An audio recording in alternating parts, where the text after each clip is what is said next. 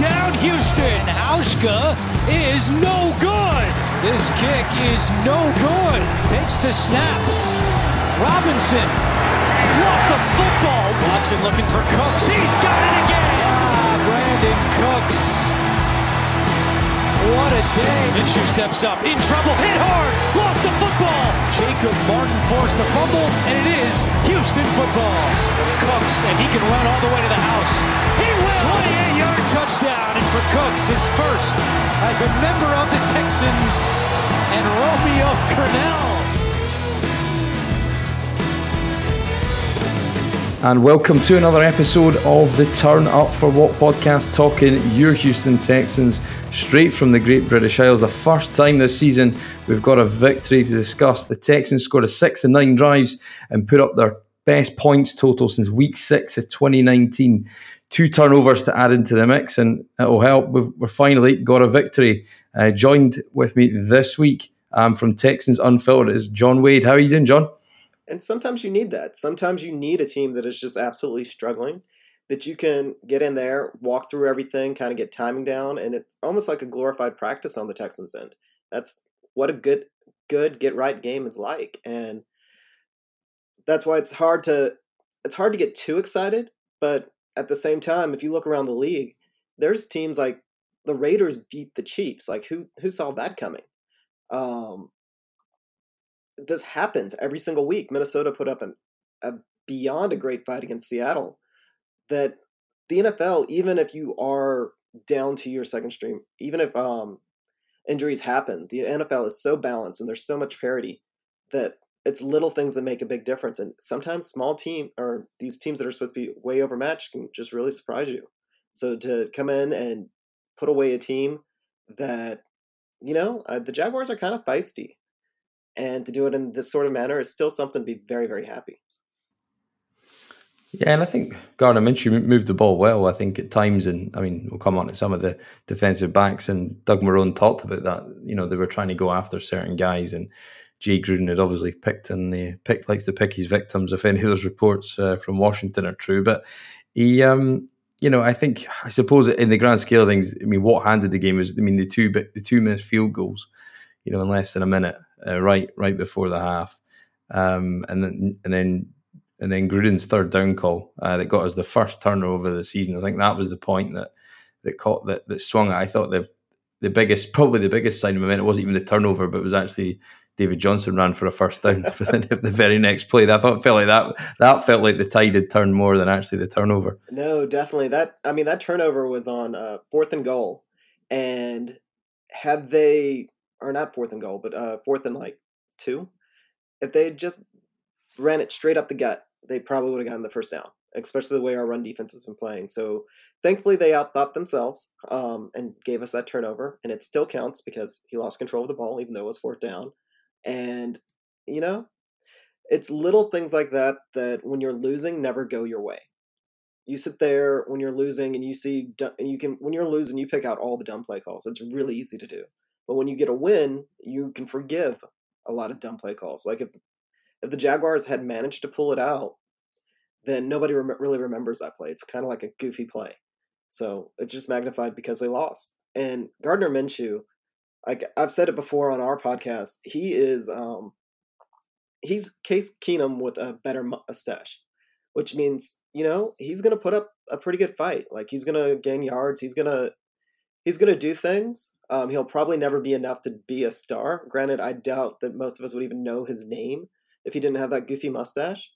But he goes out there and he's solid. And James Robinson, that running back, though, like the job we did on him, that was impressive. Like I think that he's going to be a very, very good player for years to come. Yeah, I think Minshew's growing that hair in a bit more just to complete that look, I think. So he's he definitely appeals to a certain variety of football fan. I think James Robinson, I think, just a side note, is a good example of, and we've just moved on from the Bill O'Brien, but the constant or lack of ability rather to evaluate running backs. And they got a guy, from Illinois State, undrafted, and he comes in and he's, albeit the Texans, as you said, did a good job of bottling him up, but comes in and can make an impact for you, if you've got enough guys clearing lanes. I think That's a great point, and if we really want to further trash on our lack of front office at this point, but the previous front office is around the league. They show that you can get solid production out of running backs that other people have passed over. Heck, we did it last year. Like, that was actually a turning point, and one of the things that I was higher on Bill O'Brien about was we brought in Carlos Hyde and we made him productive. Like, that's what successful franchises in the NFL do. That's why there's that whole meme online of running backs don't matter. Running backs very much matter. Production out of the running back position matters. But there's guys that are out there that can be fit into schemes, that are good enough athletes, that are overlooked day in, day out. And it's not necessarily plug and play because there has to be a marriage, but if you find that right guy, you don't have to pay him a fortune. Instead, the Texans pay, between Duke Johnson and David Johnson, more to our running back position than any other team in the league. Yeah, and I think, again, probably a side note, digressing a bit, but Duke Johnson's snaps went down again this week, and you saw the pass that he did catch. Makes a linebacker miss on the outside, gets up, gets the first down. There was still some play calls, and actually the first, or the Darren Fells touchdown that we scored, that was the first time the Texans had got a chain moving play and hadn't gone back to the run game. And I know it was a busted coverage from the safety, and I think they described it as two floaters on the broadcast, but I think maybe their safety was in shock that it wasn't just a run up the middle and we went back to the air again, because it definitely broke a game open. And okay, maybe you can say they were trying to set up those tendencies and then and catch them out, and maybe they're much smarter than me in doing that. But I think I counted 5 times before that they moved the chains and then just went for either a loss or a zero gain. Maximum 2 yards with David Johnson. You thought the Lamar Miller for 1 or Blue for 2 or whatever it was up the middle. They still didn't quite move away from that, and I think that's what hemmed us in. And those kind of play callings, I think, in the first half, particularly, for 3 quarters, didn't allow us to move the ball, consistently enough, settling for field goals, because we actually just took those easy, lazy play calls in a sense, and it just kills your rhythm, and then that's why you end up setting for field goals. Yeah, and it's something that was kind of concerning about what Romeo Crennel said after the game. Duke Johnson is forever underrated. He is one of the most efficient players in the entire NFL when the ball is in his hand. I think that he was number 2 in yards after expected catch. So good things happen when Duke Johnson touches the ball. However, Crennel, after the end of the game, was like, well, sometimes you just want the bigger running back in there. Which, okay, well, you get a bigger running back that's a grinder instead of David Johnson, who David Johnson doesn't really do big running back things. And we're falling into that same trap that the Cardinals did with McCoy that got him fired after 1 year. And looks like, it got Bill O'Brien fired after 4 games, is you try to use him like that big grinding running back when that's not what he does. He doesn't really make people miss. He catches passes, he can run fast, and he can run with power. He will carry a tackler, but he doesn't make him miss. And trying to run him up the gut, the first guy he gets into, he's going to carry him for about a yard, and that's it. Whereas if you get him into space, that's more of a benefit. But it's just continued misuse with him, and we'll see how that kind of changes. Because again, good things happen when Duke Johnson hits the ball or gets the ball, and they really hopefully need to bring him more into the game. And some of that could have been injury. I think Duke ended up playing 29% of the snaps. Yeah, 17 snaps. So that's not enough to David Johnson's 45, but hopefully that'll continue.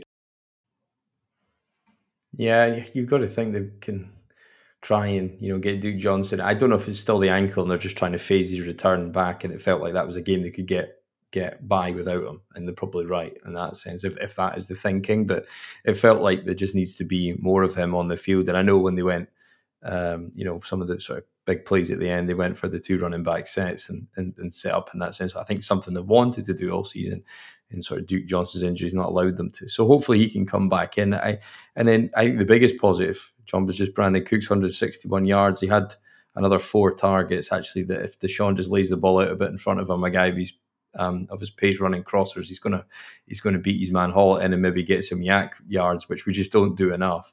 I thought a good game from Brandon Cooks, considering he talked about wanting the ball more. There was a moment where I thought his concussion had been when Josh Jones got ejected for the second week in a row. An opposition safety gets gets ejected by the refs. But I thought at that point it was almost his start was going to be over before it truly started showing up in a Texans jersey. No kidding. Brandon Cooks finished the day with 12 targets. He caught 8 of them for 161 with a long of 36. So he earned that 161. You take away his long, he's still up at 130. That's a great day. That is a great day. And I said it on our post-game show, is our offense works best if you're running the offense between Cobb and Cooks. Use Cobb for those short to intermediate routes. Move the chains. You saw the one where he catches the ball immediately when he's tackled. This is why slot receivers have so many dropped passes, because that happens. Lots of times they drop it. But those are momentum builders. And Brandon Cooks, his ability to run from the slot, run outside, run such a number of routes, he can really make the offense go. Fuller should have like Deshaun Jackson stat lines, when they have 3 receptions for 110 yards and a touchdown. That's Fuller. That's his game. He's a great route runner, but you use him for those splash plays, for those impact plays. Use Cooks and Cobb to move the ball, because they are incredibly reliable, and that's why they're both getting like upper echelon wide receiver contracts. So obviously that's my opinion. That's what we did against the Jaguars in the second half. It took until the second half before they realized it, but hopefully we'll continue to see that going forward.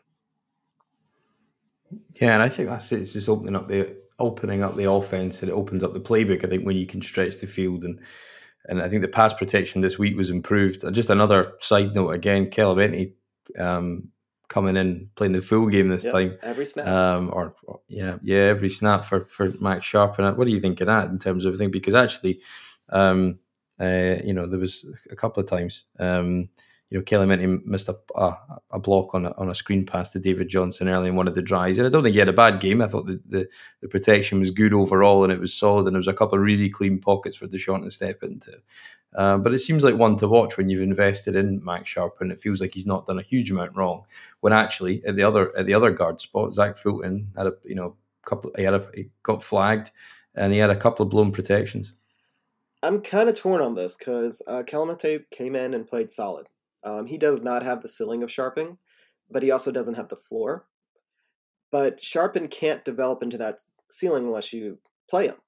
But the Texans at the same time need to win. They need to keep Deshaun upright. And Deshaun absolutely cooks when he has a clean pocket. He demonstrated it time in, time out. Like, you give Deshaun a clean pocket and he's not having to run around for his life. He's a very, very, very good quarterback. So you have to balance that. Sharping is one of the players that probably suffered the most from this whole COVID mess, because he does not look as strong as he did last year.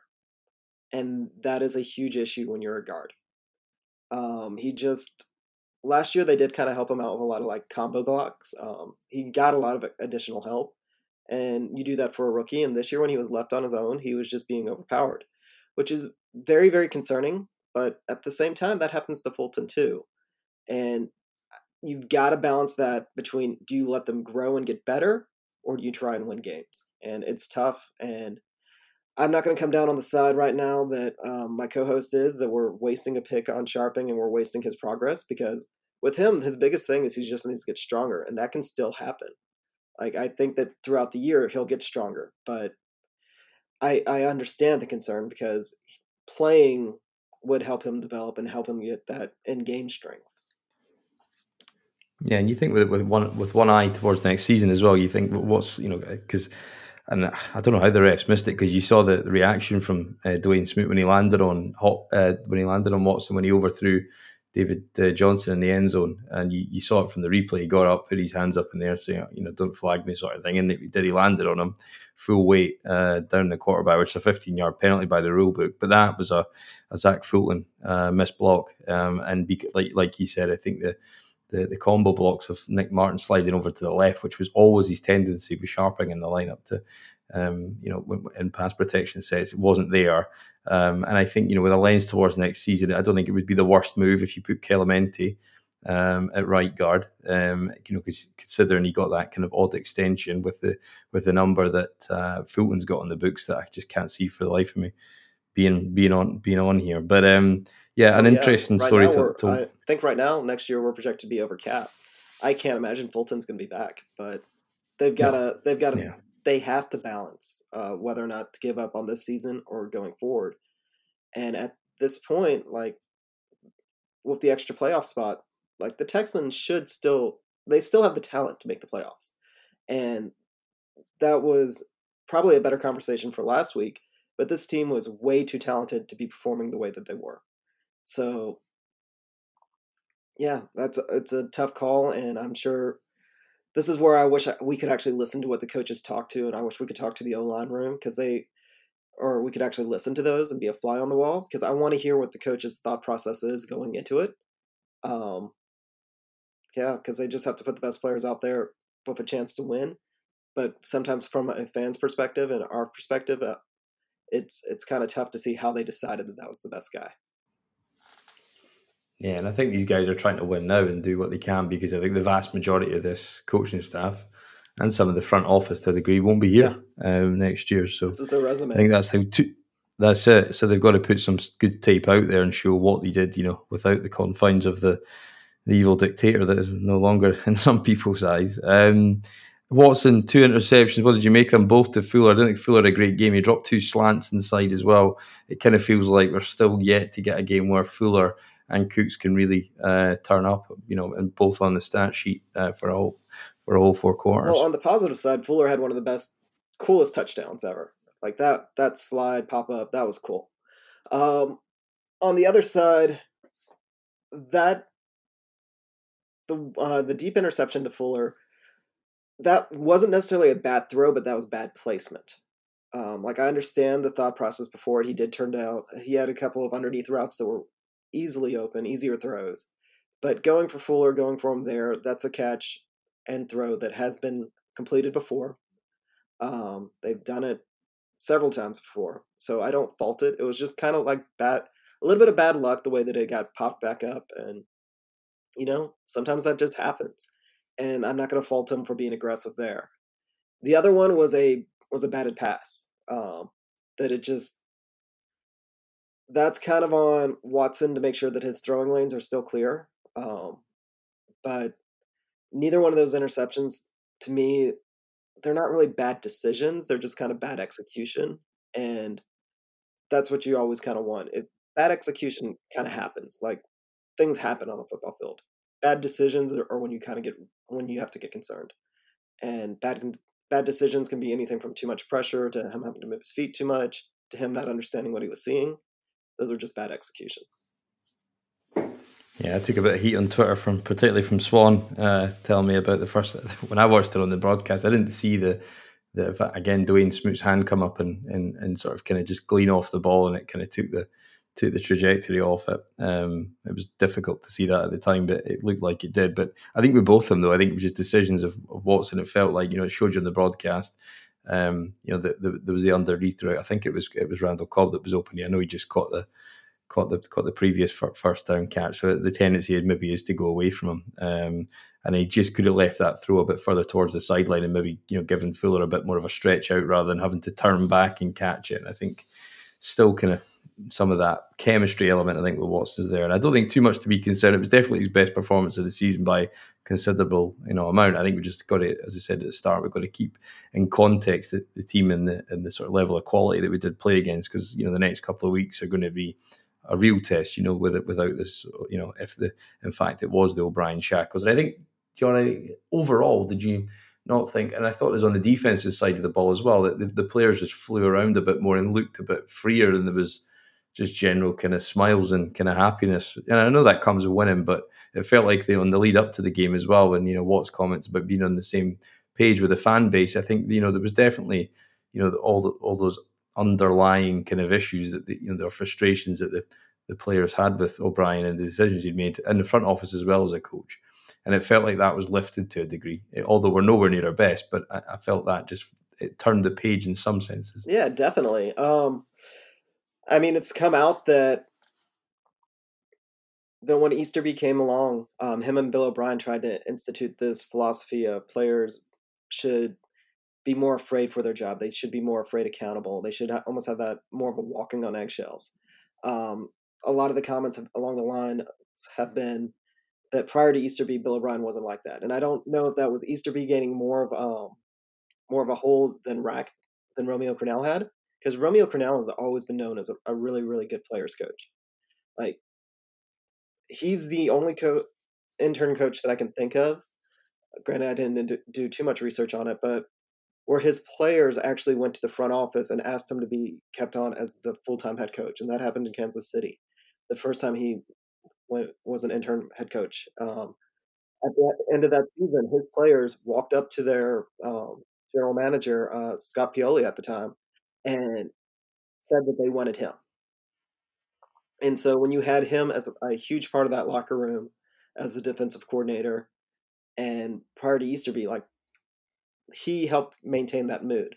So this is probably why he's the best choice right now to be the interim coach. Is I don't know who's changing the culture, but you have Rack that's going to put his culture in, and that keeps the players freer. They know what their expectations are. They know that they are just asked to go in and do a job, and they don't have to be superstars. They just have to go in there and do their job and not try and do too much. And that's how he's going to hold them accountable. Just do your job.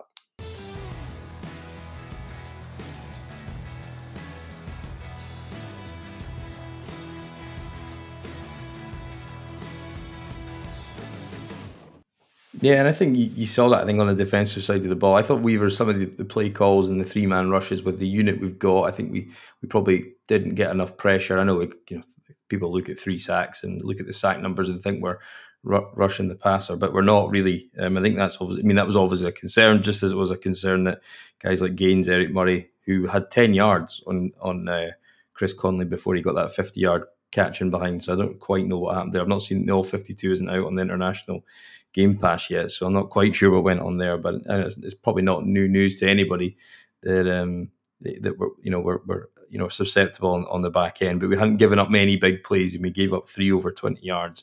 Do you think that's going to be a concern as we go to Tennessee? I'm really interested to see what the All-22 has to say on this one, because we had actually done a very, very good job of not allowing deep passes. This was the first game that we gave up, I think, anything over 20 yards, and we gave up 3. So it's one of those things that was obviously a philosophy change, more so than I would say skill of the opponent. And I'm just kind of interested to see how that's going to be going forward. As for pressure, according to Next Gen Stats, this was the smallest pocket that the Texans created all year. So according to Next Gen Stats, like, the average pocket size, or how close pass rushers are to the passer, is 4.51 yards.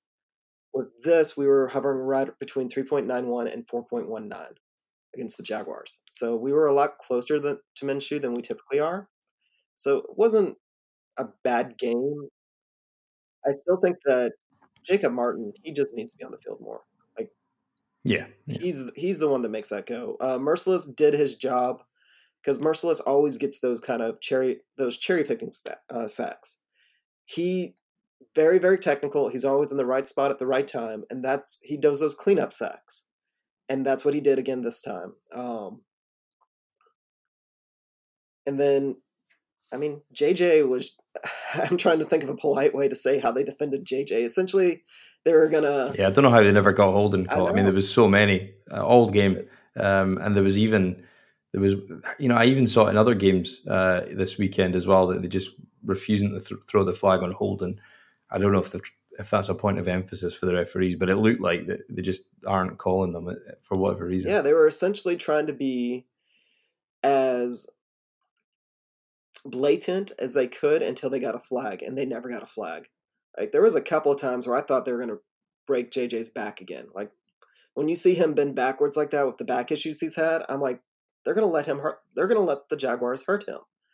And it was very, very obvious against JJ. Usually when they're holding that blatantly, it's because the pass rusher has had a first step, and JJ obviously did. Like, he was beating, I think it was Khan,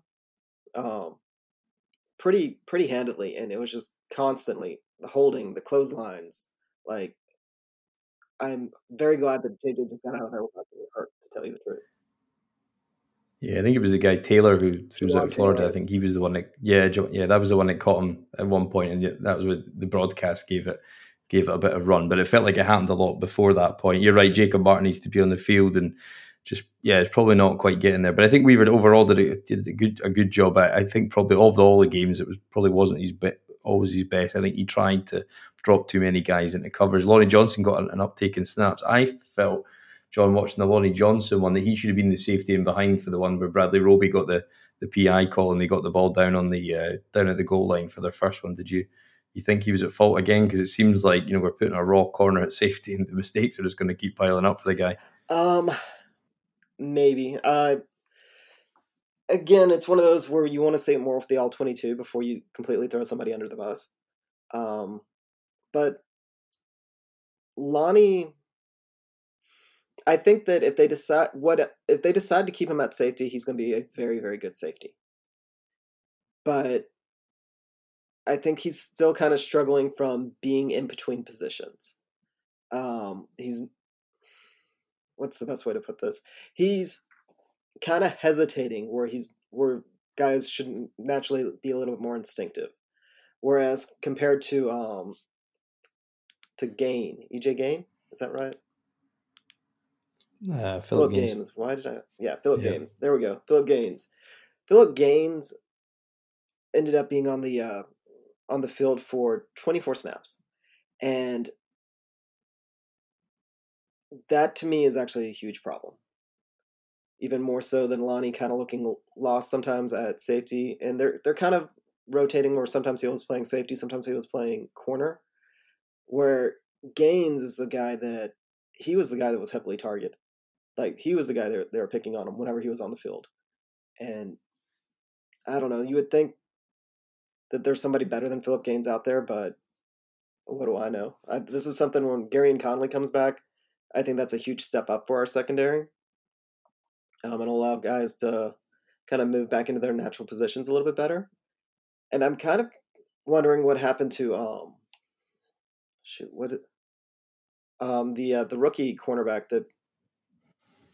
Oh, John Reed, yeah, I think he basically got some snaps week one, didn't he, for a half, and then they've kind of just shied away. I think at this stage, I don't see a reason why over guys like Gaines or Hargreaves. I mean, Hargreaves was okay, to be fair. He does enough to get in the way at times, and there was a couple of ones. And right at the end, on the fourth down call, the last play the Jags had on offense, it could have easily been a PI call on another day. But yeah, I don't see why they've not just given him snaps and letting him go. That might happen later in the season, but it feels like there's a lot there to be missed off. Terrell Adams coming in, seems like Dylan Cole's on the outside looking in. There was literally a play made, and then the camera pans to the sideline, and he's got his helmet off. It looks like led the team in tackles. Yep. Looks like it could be a player, a bit of a lighter frame guy, less of a box downhill thumper than BMAC, and he's now out for the rest of the season. As we find out today, got a shoulder injury. What do you think of Adams, and is Cole got a role to play?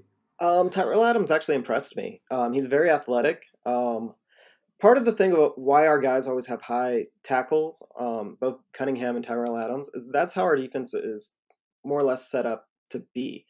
They want the linemen occupying blockers so that the linebackers can run up and tackle. So they should have a lot of tackles. That is actually their biggest job, is just to tackle people, clean up and tackle. Tyrell, he looks like a guy that's a little bit more suited for the modern NFL. Like, he can cover a running back a little bit better. He can cover a tight end a little bit better than BMAC. However, he's not BMAC as a thumper. Like, he's not going to hit somebody and just really, knock their lights out the way that BMAC will. And again, I've said it before, I think BMAC is he's in the wrong era. If he was a linebacker 15, 20 years ago, he would be talked about probably as at least an all-pro player every year, or maybe more. Whereas Tyrell Adams fits this modern style a little bit better. And I don't want to say it's a good thing that BMAC got hurt, but we're starting to muse about the possibilities of trading BMAC, because Tyrell Adams can just step in and he can do what's asked of him. I mean, he's not going to be a Pro Bowler. He's not going to be a game changer, but he's going to go in there and he's going to do his job.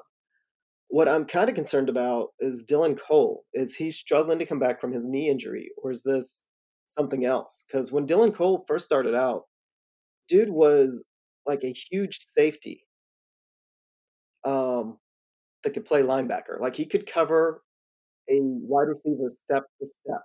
And there was a couple of those plays, and one of interception against the Browns particularly, where I've never seen a linebacker cover that well on the Texans. Like, there's other players out there, but a guy on the Texans, like, we've never had that. So the fact that he's not getting a lot of playing time kind of really concerns me. It's like, is he still hurt? Like, what's going on there? Or if his skills dropped off that much? Because it's essentially because he has been a little injury prone. I think he missed a season and a half essentially over the past 3 years. So he's played a season and a half total. Like, he's missed about half of his games. So maybe that's why they're not putting him out there so much, is because they're afraid he's just going to get hurt again. I'm not sure.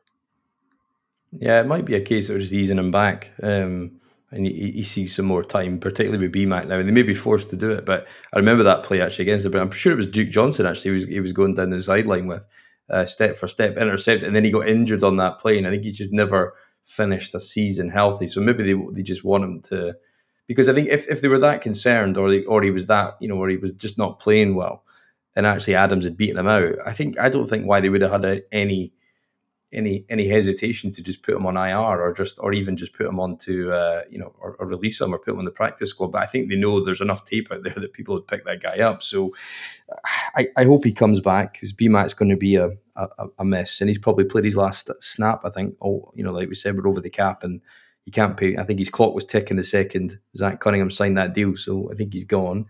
It's a shame though. You don't want that to be the case with a good linebacker go, and then you've got when they traded DeMeco Ryans or whatever, and then they never replaced them, and you had some poor linebacker play with the various names that they try and fit, Mike Muhammad and all these kind of guys they try to fit in there. We've been through that story before, but I wouldn't put it past the team to do that. Last one, John, on the game is the failed challenge. Did you think it was out of bounds, the catch there? Because I thought it reminded me of when the Mexico City game, when D-Hop was not out. There was clear grass between his cleat and the sideline. It got called back. I know that was a game that probably it felt like the refs were going to do everything they could in their power to let us get beat that night. But with that one, I just thought you could see there was no clear grass between the cleat and the sideline. It felt like an obvious one, but maybe many of the decisions where it goes to the booth, that they're very, very hesitant to contradict the guys on the field. Yeah, that was one that, to me, I thought it was pretty obvious, but again, I'm biased. Like, that wasn't turf. That's the shadow of his cleat. Come on. He stepped out, stepped back in, but whatever. It is what it is. It ended up not mattering, so I'm not too worried about it.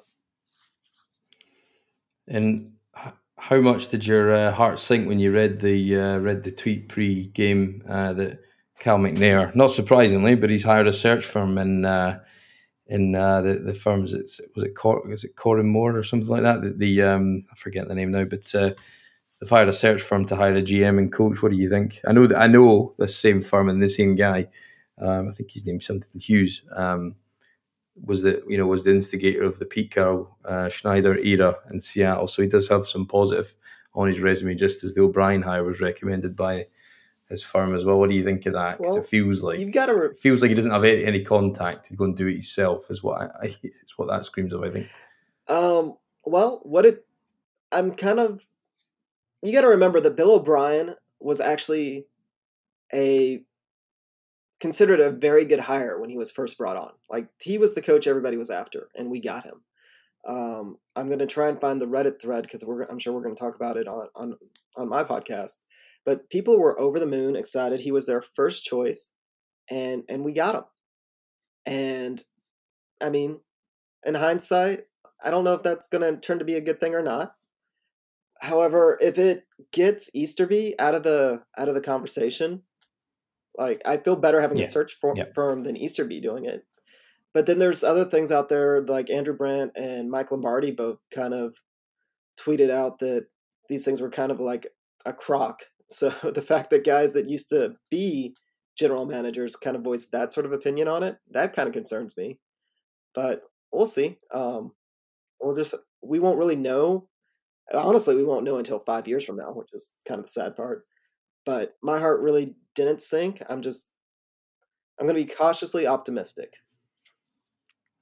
Yeah, I don't know. It's a funny one, isn't it? Because you've got the one viewpoint of you and I could sit here and come up with a list of names and probably get 60-70% of them right, or what that search firm's going to return, and we'll pay them however many millions to do that, and that's fine. It's Cal's money, and he wants to be diligent in doing what he's going to do. But yeah, you're right. Keep Easterby out, and you're right as well. I think on the sense that O'Brien was still a popular hire even before we'd renewed his second contract, and there was a lot of talk that another team were going to take him if we didn't renew it. So yeah, I think Houston's a microcosm, I think, of football and news and football and opinions at many times, compared to the rest of the league. But anyway, finally, John, I appreciate we're short of time, but in terms of the Week 18 scenario, games have been moved. What do you think the chance of that? And obviously, what do you think of the chance of the Bills tonight, and how much will that make their game against the Bills and the Titans game tonight? How much difference do you think that will make in terms of extra travel to Sunday? It's just as a short week as it is if you play the Thursday from the following Sunday. But do you think that's going to give us an advantage and a chance to maybe go and get a second win that we might not have had otherwise if it hadn't been for the COVID messing with the scheduling? Well, we'll find out tonight. If the Titans come in there and look like an absolute mess, because granted, that's how they've handled this whole situation, I still think that the hammer needs to drop on them. It really does. Like, they're not just putting themselves at risk; they put a lot of people at risk by breaking COVID protocols. But that's neither here nor there. We'll find out tonight. If they come out against the Bills and look sharp, then I'm very nervous on Sunday. But if they come out and they look flat and they look like a team that's been through a lot, because they have, then I'll feel a little bit more confident. Granted, I would rather that they come out and look sharp and we come out and look sharp and beat them, because I still think we are a more talented team than them. However, at this point, I will take a win any way we can get it, because we got to dig ourselves out of a hole. Yeah, there's a secondary. I think that I toy with the idea before we've even seen a snap tonight. There's a secondary there that we can go and attack. We showed we could do that this week. We've failed in previous weeks, the Vikings in Kansas City. But there's a secondary we can go and attack. But at the same time, is that run game with Derrick Henry going to be too strong that the offense just simply won't have the ball enough to make a dent in the scoreboard and keep up with probably what's going to be mostly Gostkowski field goals? And that just is basically how they operate as an offense, and have the odd touchdown from Tannehill if they can scheme something wide open enough for him to find. Yeah, those field goals have been an absolute adventure for them. Yeah, you're right. And the last one, John, watching Jadeveon Clowney, what do you think? Well, how's it going to feel? I'm not sure if you remember this or you know this. I was a South Carolina grad. So, yeah, I do, yeah. Gamecock. Yep, Gamecock. Yeah. So prior to him going to the Seahawks last year, I think I'd probably watched more Jadeveon Clowney tape, film, games than anybody that is not actually paid to do so. And so it kind of hurts to see him on another team, just kind of.